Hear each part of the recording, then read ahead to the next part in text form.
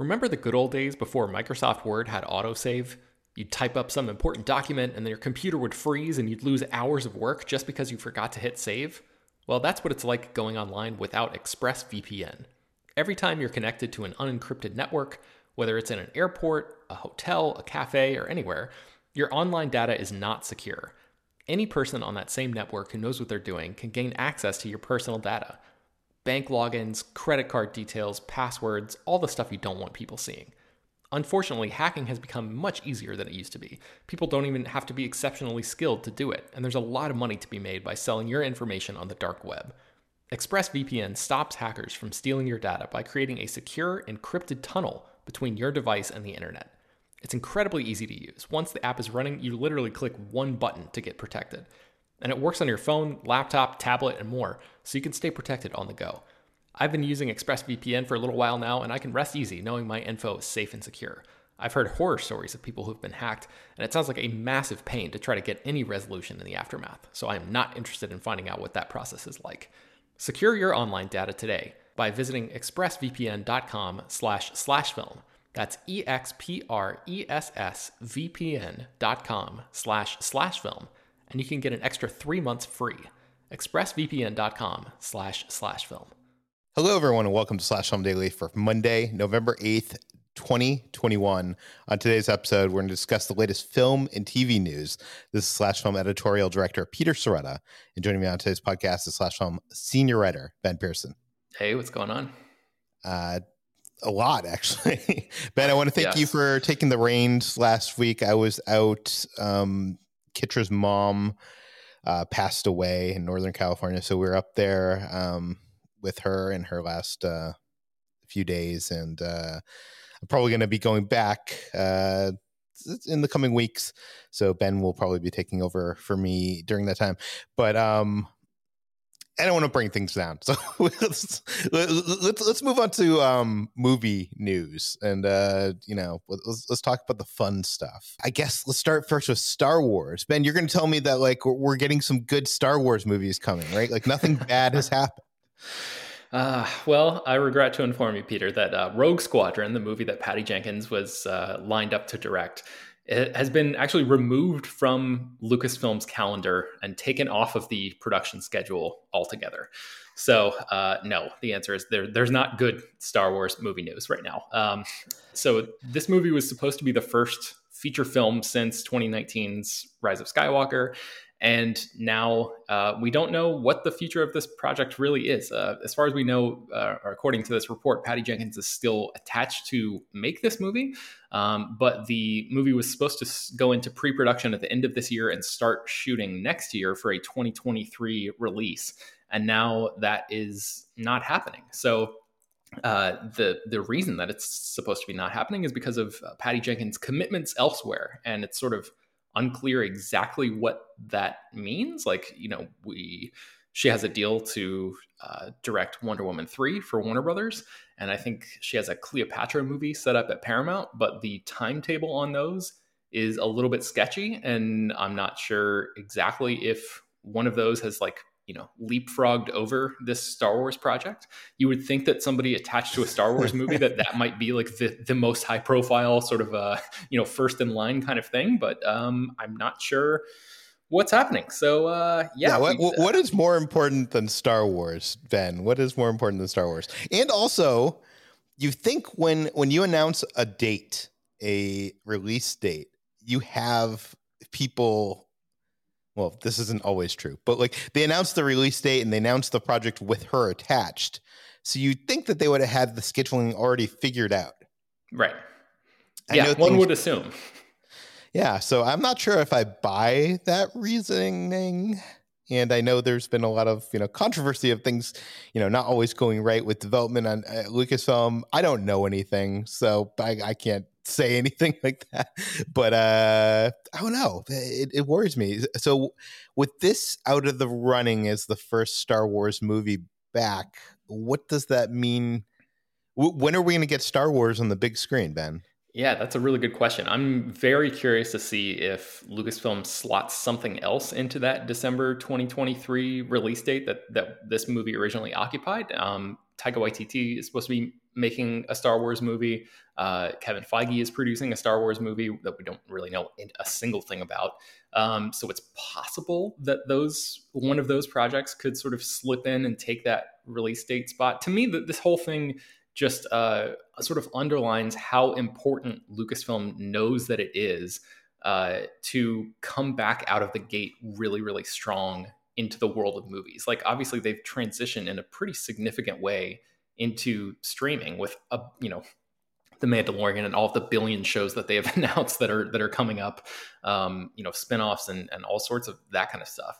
But the movies obviously is where Star Wars began, and I know that the people at Lucasfilm like think very highly of the theatrical experience and all that kind of stuff too. So it just really, the fact that this has been taken off and not like forced through production or hurried in any way or whatever, I think is just like, it tells me more than anything else that they're like, okay, if there's even a hint that something could go wrong here or not be, ideal circumstances in terms of making this movie, we're just going to completely, wipe it off the board as an option right now, because we want whatever the big movie is to be something that is not controversial and just like gets people back in the world of Star Wars in a big way. And that's the message that I'm getting from this.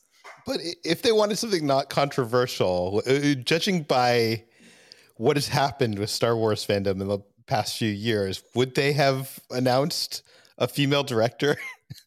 Well, I mean, they've been talking for years and years and years about how they were going to, hire a woman to direct a Star Wars movie. So that part felt inevitable to me, and I would like to think that they're above that level of listening to the masses. Yeah, sure. Exactly. And or not even masses, though the vocal minority, I should say. Sure, yeah. But I think a Rogue Squadron movie sort of hit that. Like on paper, that seems like the type of project that a lot of people would like.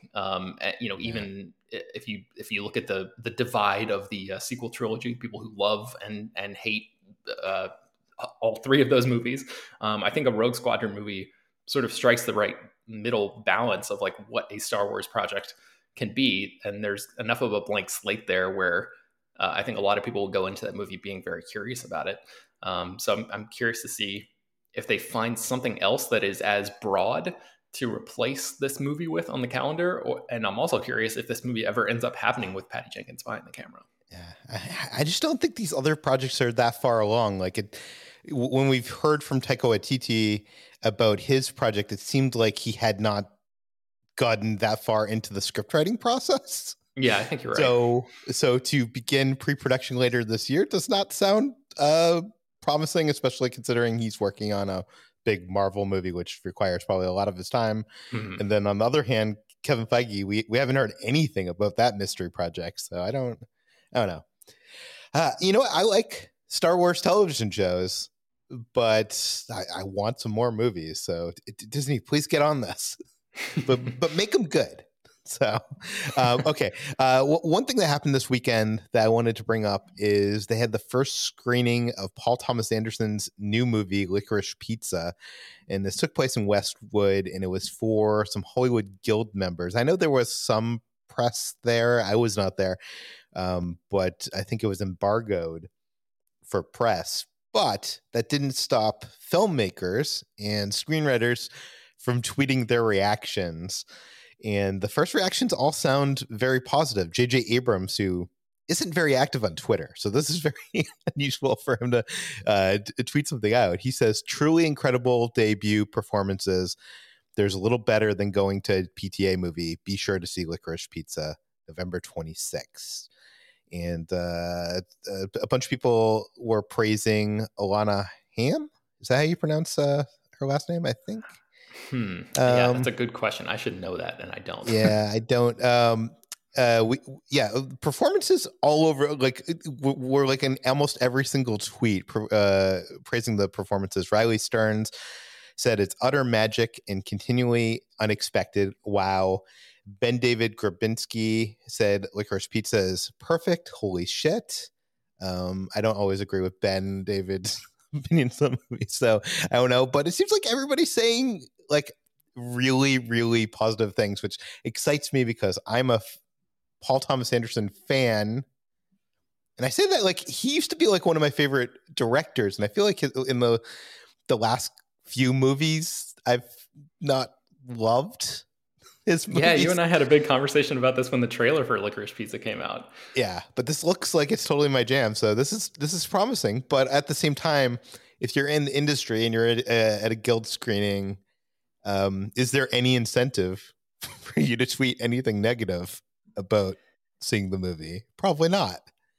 So we'll have to wait until we get some critics, when they're not embargoed, to say what they thought. Mm-hmm. But does this make you more excited?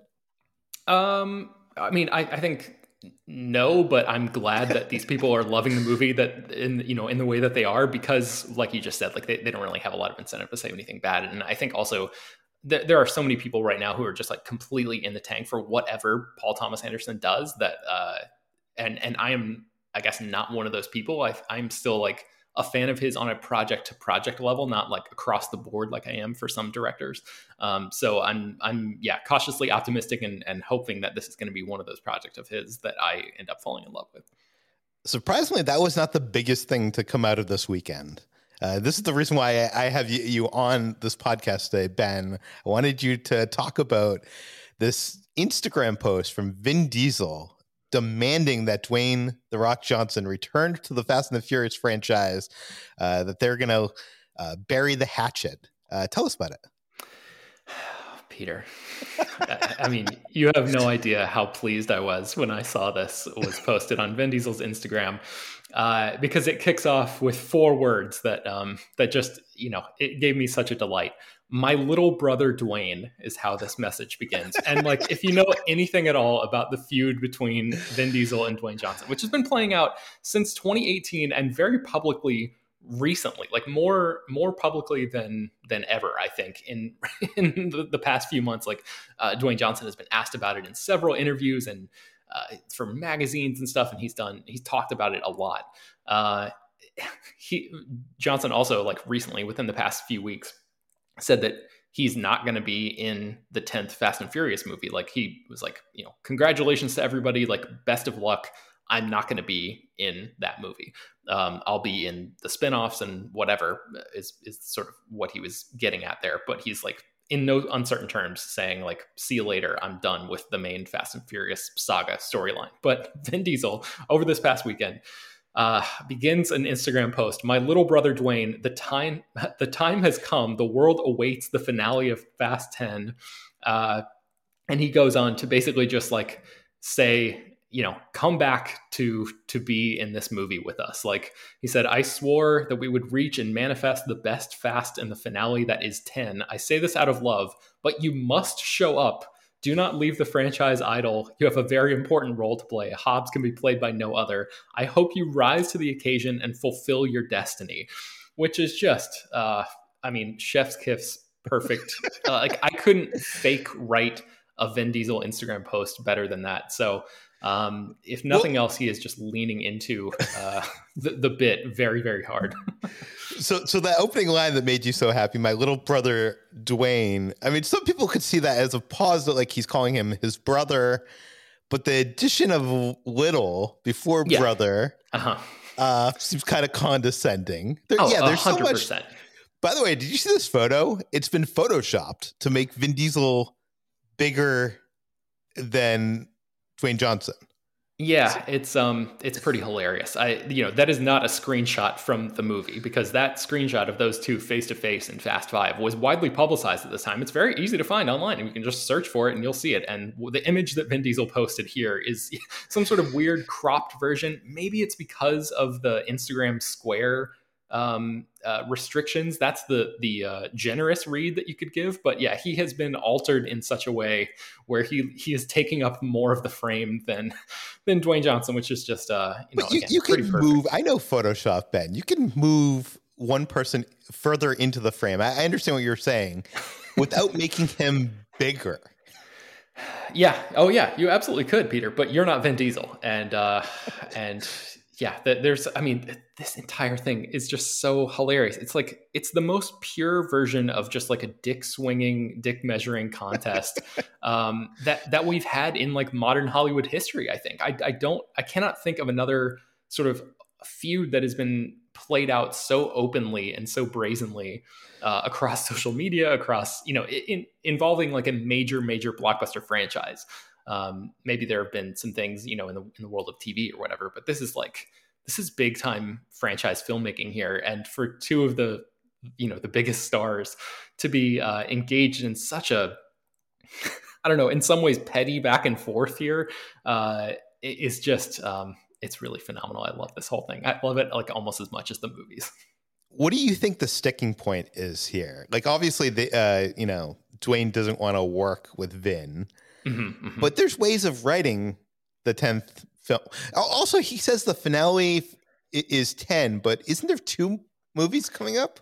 That's really a case of semantics. I think he said in the past that the 10th movie is going to be split into 2 parts. So I think it's going to be called, well, the title of these movies. The naming conventions is really wild, but it's supposed to be Fast 10 Part 1 and Fast 10 Part 2.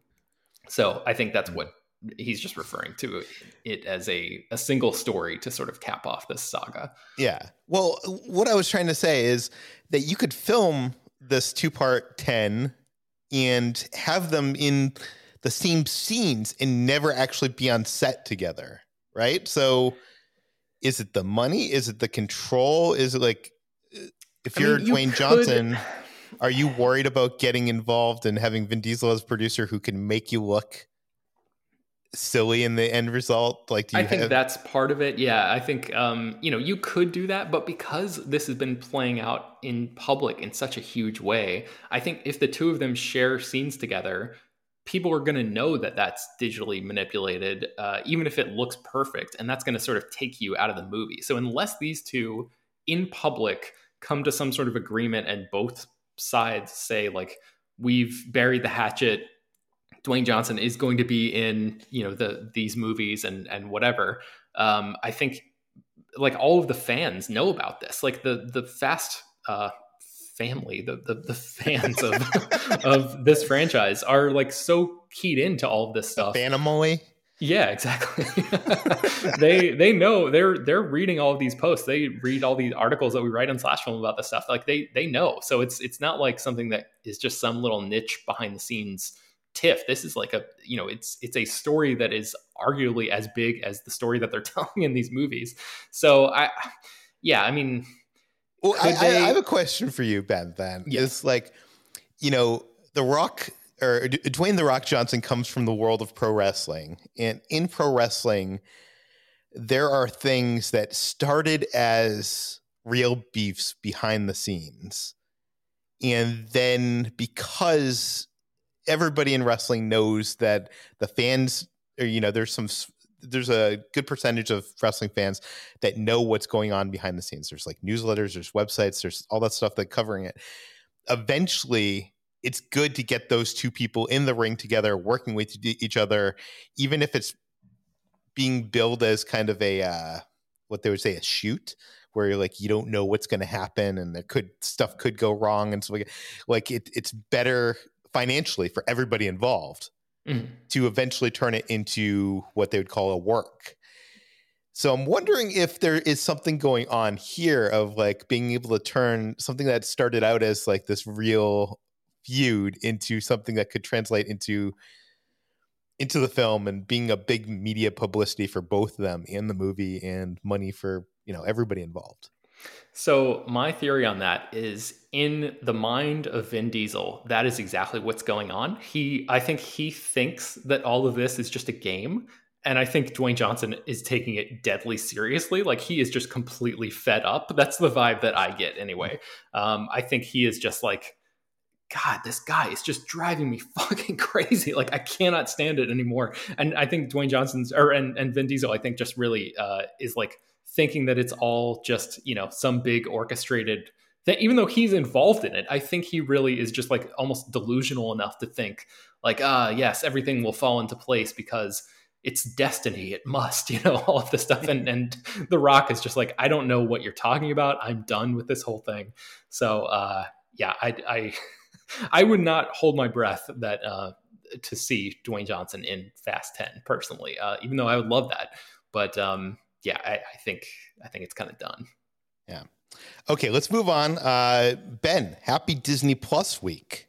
Oh, a whole week now, huh? Yeah, it's been turned into a week. By the way, I always wondered, like, what would it be like if you were born on Christmas or Halloween or Valentine's Day, and like you had to share your birthday with this, bigger thing that, like, transcends you in every way because it's celebrated by many people across the globe. Never thought I would have that, Ben. But Disney Plus came out on my birthday, and Disney has they haven't tried, they are, because they could do whatever they want. They've made that into a holiday, a yearly holiday. It's now turned into a week, Ben. So yeah, it's really exhausting. Yeah, last year, so many press members got cakes delivered to them on my birthday. I didn't get a cake from Disney Plus on my birthday, Ben. It was weird. Anyways, okay, so as part of this week-long celebration to Disney Plus, the streaming service, they've started to do some announcements, and one of them is actually very cool. Disney has announced that they're going to stream 13 Marvel movies in IMAX expanded aspect ratio format on Disney Plus, and this is something I've actually been asking for quite a long time because, when you see a movie in IMAX, they shoot the movie usually with a bigger frame so they can expand the top and the bottom of the screen. They finish the effects to fill that frame. I'm not sure if I don't think we'll ever really get an answer if you because when you talk to the filmmakers, they have an incentive to say, like, see in IMAX. Yeah, well, I plan it in IMAX.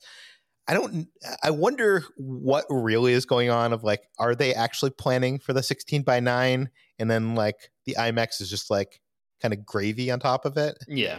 So I'm not sure what they prefer, but I can tell you as a film goer, there's films like The Dark Knight or Mission Impossible Ghost Protocol that I think the IMAX ratio just made it so much more epic. And until now, you have been able to get some of those the IMAX ratio format of the movie on Blu-ray, but it's never really been available on streaming.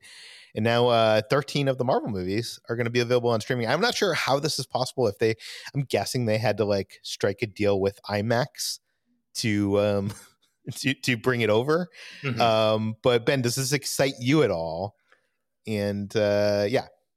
I'm curious about it. I don't really make it a habit to, like, go back and rewatch, Marvel movies on a regular basis. It's not really just something that I do personally, although I know a ton of people do.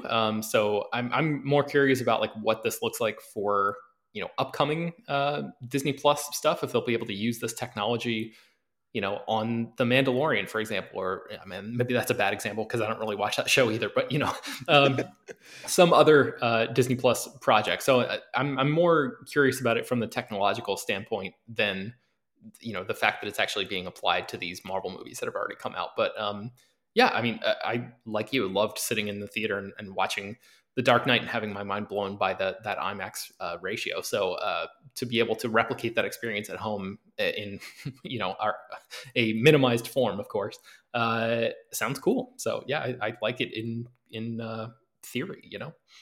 It's weird, like, what has happened over the course of the last, like, 10, 20 years, Ben, because I remember when DVD players came out and, like, DVDs were kind of a film geek focused format, kind of like Letterbox, where you could watch films in widescreen, and people like my dad would be like, "You're wasting half the screen is black. You can't see why isn't it filling the screen?" Mm-hmm. And now we all have 16:9 TVs, which I guess is part of the transition of why everybody is accepting it. But you still have these 2.39 aspect ratio movies, so like widescreen. So a Marvel movie won't fill up your 16:9 screen, but the IMAX ratio is very close to 16:9. So I don't know. I'm for it, I think. Yeah. Yeah. So I'm excited for more of this because there's so many of those big movies being, shot for IMAX. So bring all the movies on IMAX. Just give us the option, I guess, is what I want. Yeah. Okay. We have we're running long with this, so I didn't expect that we were going to talk that long about some of these things. But okay, let's talk briefly about Midnight Run. There's a sequel in the works. I don't believe I'm saying that. Ben, tell us about it. Yeah, it's a weird story. So Charles Grodin and Robert De Niro starred in the original 1988 Midnight Run. Charles Grodin passed away, I think, earlier this year or late last year. Time is just crazy to me right now. I can't remember anything. But yeah, now a sequel is in the works, and Robert De Niro is just going to be producing it. So he's not going to be starring in it, which sort of begs the question of like why you would call this a sequel to Midnight Run if it doesn't star either of the two original actors. But Regina Hall, who was in Girls Trip, and she was in The Hate You Give and Support the Girls, and Shaft, and she was in Nine Perfect Strangers earlier on Hulu earlier this year. She's going to be starring and producing in this movie. So we don't know like who the other part of the buddy duo is going to be, or I guess anti-buddy in this case duo is going to be in this version of the movie. If it's going to be just a straight remake, if it's actually going to tie explicitly into the events of the first film. But, is she the daughter of one of the characters? Is that what they're going? I have no clue. So De Niro played I guess like a bounty hunter who was trying to transport Charles Grodin across the country in the first movie. And I mean, I only saw the movie for the first time like last year. And I liked it. I didn't love it maybe as much as some people. I feel like there's a contingent of people, especially in like the film Twitter world, who like canonize this movie and think that it is like one of the best movies ever made, the original Midnight Run. I'm definitely not in that boat, but I liked the movie. But yeah, a sequel, especially without De Niro, sounds just strange to me. What do you think about this? I have an admission. Ben, oh, you never saw the original? I've never seen Midnight Run. It's one of, I guess, on the list of shame. I don't know why I've never seen it, but I've just never seen it. The concept of it does seem like it's ripe for a remake, though. But I guess this isn't a remake; it's a sequel. Yeah, which is just it's a weird thing. Maybe there's something lost in translation along the way. Maybe it is going to be more of a remake, but yeah, bizarre stuff. I guess it's also worth noting that there have actually been sequels before. There was a straight to TV sequel that was called Another Midnight Run that came out like 5 years after the original. And it did not have Robert De Niro in it. This guy named who else? Who was it that starred in that one? It was Christopher McDonald, the guy who played Happy Gilmore or no, the guy who played Shooter McGavin in Happy Gilmore. Yeah. He starred in that version. So, yeah, I guess this is not completely unprecedented, although it's very, very weird. Okay, let's step on forward to the main event. This is a trailer that was released over the weekend. It's for Stranger Things Season 4, or I guess you just call it Stranger Things 4. And, actually, before I give my reaction, Ben, what did you think of the teaser? It's just so weird, Peter, to see these kids so old now. And they say very early on in this trailer, like it's been 185 days since 11. Did you crib my note sheet here, Ben? This is exactly what I was going to say. I mean, it's the thing that dominates. Like I loved Stranger Things 3, season 3.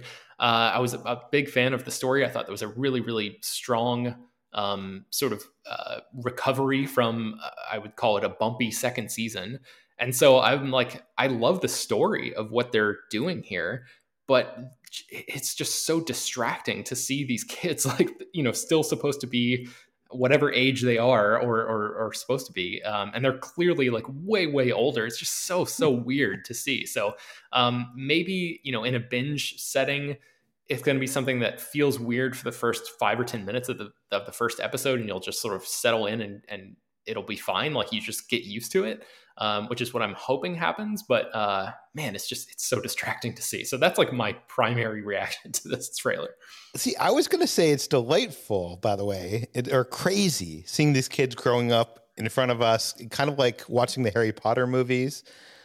But it didn't even occur to me that you're right, that it has been, let's see, what Stranger Things season 1 took place in 1983. And Stranger Things season 3 took place, I think there was like July 4th. And then at the end of the movie, spoiler alert for Stranger Things season 3, but they moved 3 months after July 4th. And then it's 185 days later. Checking my math, I think that's like April or May of 1986. So it's been 3 years since that first. Yeah, that doesn't work out, Ben. I don't think you aged that much in 3 years. But I will say that me saying it's kind of delightful seeing them age. I never thought 11 looked anything like the character's mother. I mean, or rather, not mother. I never thought 11 looked like Winona Ryder, and here she looks totally like her. Like that's with the long hair. You don't think so? I didn't think that, but now that you say it, I can see the resemblance. Yeah. And what's up with Will's haircut? Why does it keep on getting worse every season of the show? That's one of those things that like works fine on a boy, but when you're a young man, I think it just it does not work at all. So and Mike looks like he's getting much older. I think this is the first time we might be seeing him, and Jonathan is now a California stoner. I think what kind of excites me most about this season is the change of location. As much as I liked Hawkins, it's cool that they're going someplace else. And that said, from this trailer, it doesn't look that different. I would think that they would use California as a setting to kind of change it up quite a bit. But it's aside from the song and some like palm trees and such, it doesn't look that much different. Am I right? I think you're right, and I'm guessing they're sort of holding back the look of what we can expect a little bit. But I also like the fact that we're 4 years into this, or 4 seasons into this. It feels like we've explored pretty much every relevant corner of Hawkins, this really small town. So expanding the scope of the show is a smart move. And that they've got that little Surfer Boy pizza truck. So that sort of is that the new ice cream shop, like the pizza truck? Maybe I like it serves the same purpose kind of thing.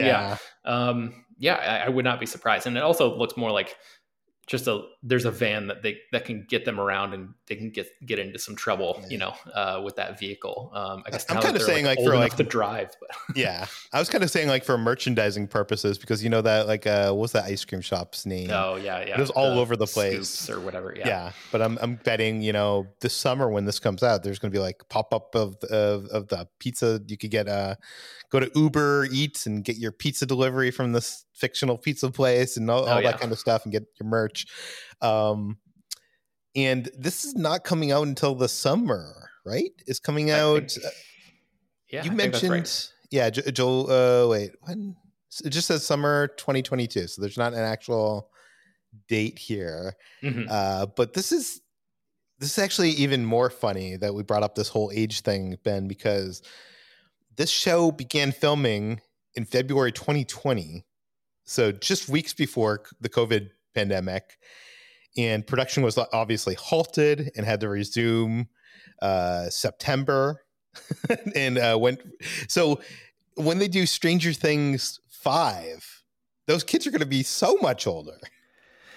Do you think that they're going to do Stranger Things 5? Oh yeah, we've talked about that in the past. Yeah. Like, I wonder if COVID has like sped up because of that pause in production you're talking about. I really am curious to see if they like rewrote the 4th season to be the last season of the show. I know that it's really big and like they could keep going, but I think they're really pushing it. And I thought they were going to I anticipated them doing a huge time jump to make up for the real life aging that took place. And the fact that they didn't do that is very strange to me. And I don't know. I wonder if that's like a hint that this could actually be the end of Stranger Things as we know it. Well, Netflix also did what they have done in the past, like usually around this time, or around like a year before the season comes out, where they kind of reveal the episode titles, which fans love because they love to hear these titles and kind of speculate on what it means for the season. So episode 1 is the Hellfire Club. Episode 2 is Vasina's Curse. By the way, Vasina is a Dungeons and Dragons monster that I'm guessing is going to be like the big bad of this season. Mm-hmm. Episode 3 is the monster and the superhero. Episode 4 is Dear Billy, which I'm guessing is a tribute to Max's older brother who was sacrificed in fighting the Mind Flayer. Episode 5, the Nina Project. Episode 6, the Dive. Episode 7, the Massacre at Hawkins Lab. So it doesn't seem like we're completely leaving Hawkins, because it mentions that. Episode 8 is Papa. Who could that be, Ben? I'm guessing that's Hopper, right? And or Matthew Modine, right? Isn't that what she called the? Well, yeah, I guess.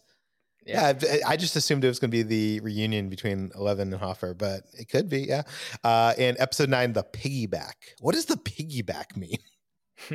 I would guess that that's some sort of move that is orchestrated and the crane executed. Kick? Yeah. So I don't know what any of these mean. I have not I feel like for the first couple seasons, I was like looking at all the trailers and reading all the like speculation, and it's good to just read these titles and not like kind of know this time around. But it is anything other than the observations I relayed strike you with these titles?